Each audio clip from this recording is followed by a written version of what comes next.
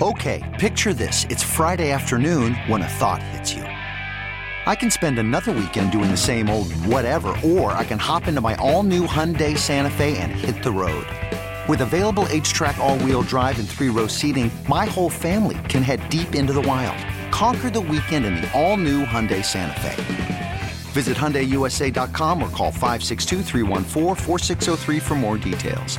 Hyundai, there's joy in every journey. Worried about letting someone else pick out the perfect avocado for your perfect impress them on the third date guacamole? Well, good thing Instacart shoppers are as picky as you are. They find ripe avocados like it's their guac on the line. They are milk expiration date detectives. They bag eggs like the 12 precious pieces of cargo they are. So let Instacart shoppers overthink your groceries so that you can overthink what you'll wear on that third date. Download the Instacart app to get free delivery on your first 3 orders while supplies last. Minimum $10 per order. Additional terms apply. You found the Playmakers on CBS Sports Radio 1140. You know, it's funny. I thought we would have gone with like Rocky Mountain High. Why? I don't know.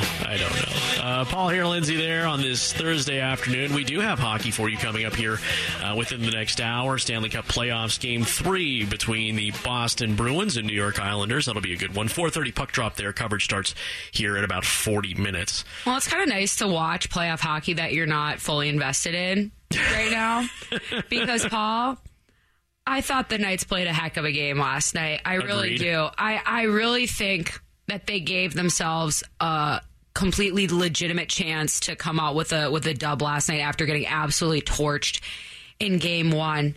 They were very lucky to come out of the first period only down 2-1, considering how much time they spent in the box. Oh, no kidding. God, it felt like we were constantly trying to break up the power play. Right, and we've seen that scenario play out in so many unfavorable ways this year. And so for them to come back, take it to the Colorado Avalanche in the second period, which is where the Avs make their most of their money, and to continue that into the third period, push it to overtime, and then to lose it anyways.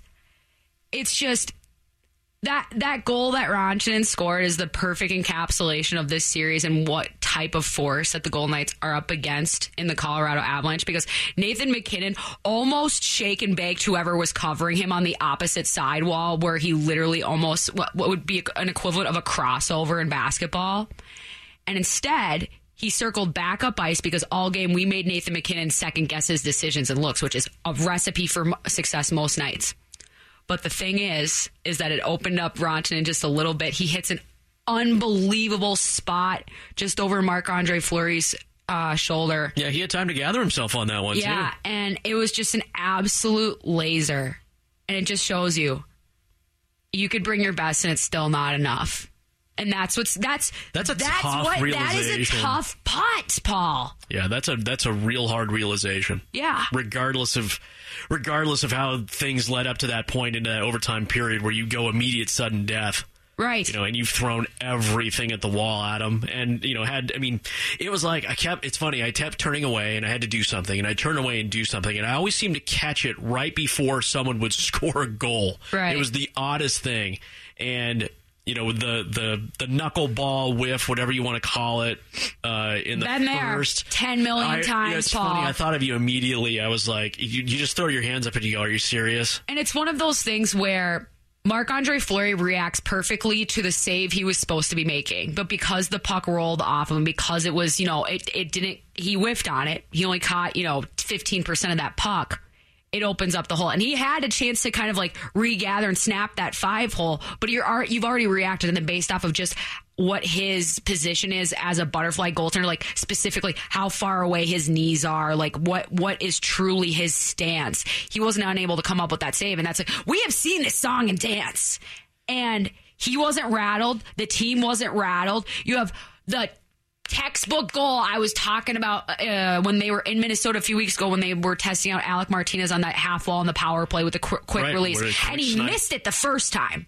He had that look a few seconds earlier on that power play, and Grubauer got across. But that time he converted. And once that happened, I'm like, oh my gosh, we've humanized them. were in this game, and that's where there was a tangible build to the Golden Knights taking over that game. It wasn't as dominant of a performance that the Avs had in game one, obviously, but they were dictating terms. They were making McKinnon and Rantanen and Landeskog play in their D zone for a lot of those shifts in the second and third period. And that's the bit. It's not just where you were having Marc-Andre Fleury come up with, acrobatic, unbelievable saves and relying on that level of talent that we have in the back end. They were not only playing well, but they were playing the right type of game. And you still give up a quote-unquote stinker. And I don't even qualify that as a full stinker. You would like to have that one back. But that just shows there's no margin for error, Paul. And I think it's a huge confidence booster for the Avs as well, because as good as the Golden Knights played last night, I don't think the Avs played well. I agree with you there, too. And so it did not feel like a very good all-around game for them. It's easy to get caught in tunnel vision like, we were so good that we made them play bad. No. They let it get away from them a little bit, and then to still be able to walk out with a win on home ice, you're not coasting. They're not coasting because they're on a mission right now, Paul. They're on an absolute mission. Like, there are people saying that they'd be surprised that they'll lose a game the entire playoffs. Like, that's the type of clout that's being given to this lineup right now for the Colorado Avalanche. And so you got to try not to be demoralized. I'd be more demoralized about last night's loss than I would in game one if you want to start comparing.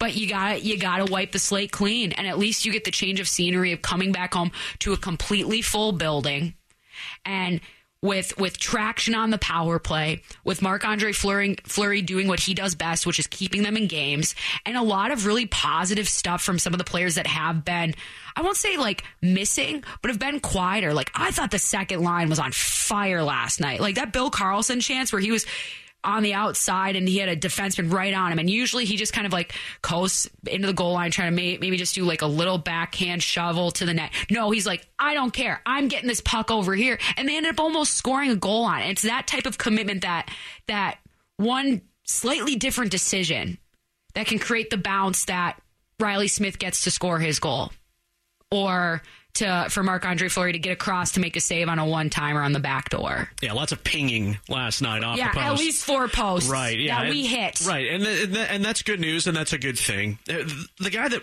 we always expect to get uncorked, and maybe it feels like he's pressing just a little bit too much, and I think he's gone more into freight train mode as opposed to, yeah. You see it too. Well, the thing is, though, is that they're trying to match him up with McKinnon, too. Is that they're trying to get him out there to because he's one of the only guys that can skate with him. Like, Mark Stone can't skate with Nathan McKinnon. He doesn't have him. It doesn't make him any less of a good player.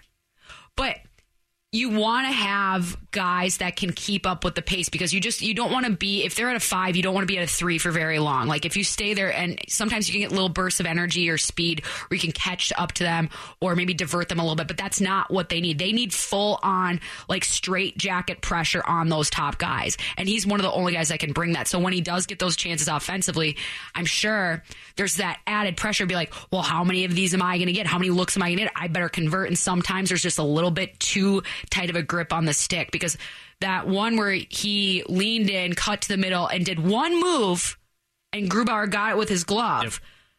Yep. That's the move that when he makes it to his backhand side, that's the one that works every time. But I'm just happy that Tuck didn't try to dipsy doodle his ass around him, because we know that Tuck doesn't have hands. Tuck, you have speed, you have leverage, and you have the overpowering presence. Don't try to slow yourself down by doing that. At least he's getting those shots. But yeah, you can tell that he's trying to press, but we're not the better team in this equation. All right, and now we need 4 of the next 5. Which is insane to think about. We got to beat them, the Colorado Avalanche, in 4 out of the next 5 games to advance. And it has to happen on their ice as well. 100%. And it's a tall ask, but they put themselves in the best position to do that last night. And if they do that again tomorrow, who knows what happens? Who knows? It absolutely could bounce your way. If this is a 2-1 series, it's completely different. But in a lot of ways, last night was a must-win. But now the next one is. That's the great thing about hockey. There's always another save. There's always another shot to take. There's always another hit to avoid. But I would be very encouraged based off of what I saw from the Golden Knights last night. I really would be. But the thing is just as much as we gave the Viking Funeral to that awful game in game 1, you have to do the same thing to game 2 because it's not a guarantee that either of those identities are going to show up. Sure, but in a number of cases last night, it can be carried over to game 3, obviously, and there's plenty of positives for this team to take advantage of. I think the one thing that we all need to, as a fan base, and even those of us who are talking about it, and even the team, they give up the excuses at this point. It felt a little bit like during the post-game presser last night. It's certainly like, and today it's kind of like, well, we're taking it one game at a time. Well, there's really no other way to do it at this point. Oh. You've got to get back to the grind. We can't, you've said it too. I'm not a big fan of chirping with the refs because for everyone that we hate, they're going to hate the same kind of deal. Well, right. Especially like Marshy chirping the refs last night after he, if you see the replay, chopping down the tree Paul Bunyan type. Like, just absolutely, I didn't do anything. We saw it. It's the same, like, McEnroe. The chalk flew up. Everyone saw it that was in here. But yeah, that's a little bit of misguided energy. But that wasn't a team that was distracted by their own physicality last night. They're like, there's an edge, there's a line there, especially for like a character like Marshy who plays with a lot of emotion and with an edge on his sleeve. But I wouldn't keep tempting the power play for the Avs. I mean, it's unfortunate to have like that Theodore puck sail on him in the zone and having a couple of those penalties back because you know that those test the legs and tax those legs. Sure. And you can tell. It is an absolute note that when Nick Hague is out there that you dump the puck in on his side and then you skate like the wind towards him before the puck because he's not gonna be able to stop because he's just so long. He's just a giraffe on ice. But for what he brings on faceoffs in the offensive zone as a shooting threat, it's totally worth it. And so these are the little edges that these guys are looking at. They're not going to tell us that. That's why they're saying, well, we'll take it one game at a time. We got to get pucks deep because all of this is happening in split seconds and reactions and decision making. And it's just the puck bounces this way so I can make this play versus it going the other way. But they got to show up, and they did last night. And so, and you had a lot of guys that were out. I don't know. Apparently Leonard's day to day now. Apparently Janmark's day to day. I thought Sakura played a hell of a game last night. I mean, he was out there at the end of the game in the waning seconds. So was Nick Waugh. Like, that says a lot about where this team is depth-wise and responsibility-wise if our top guys can't go in the biggest minutes of the game. All right, and asking them to answer the call and answer the bell, there was certainly an answering last night. Yeah. Some games you just fall short, and as I tweeted out after the game last night, it was the playoff game that we all wanted. Yes. But for half of everyone who watched, it's not the result that they really enjoyed. Yep. And that's hockey. At least you had a fun experience out of it, right?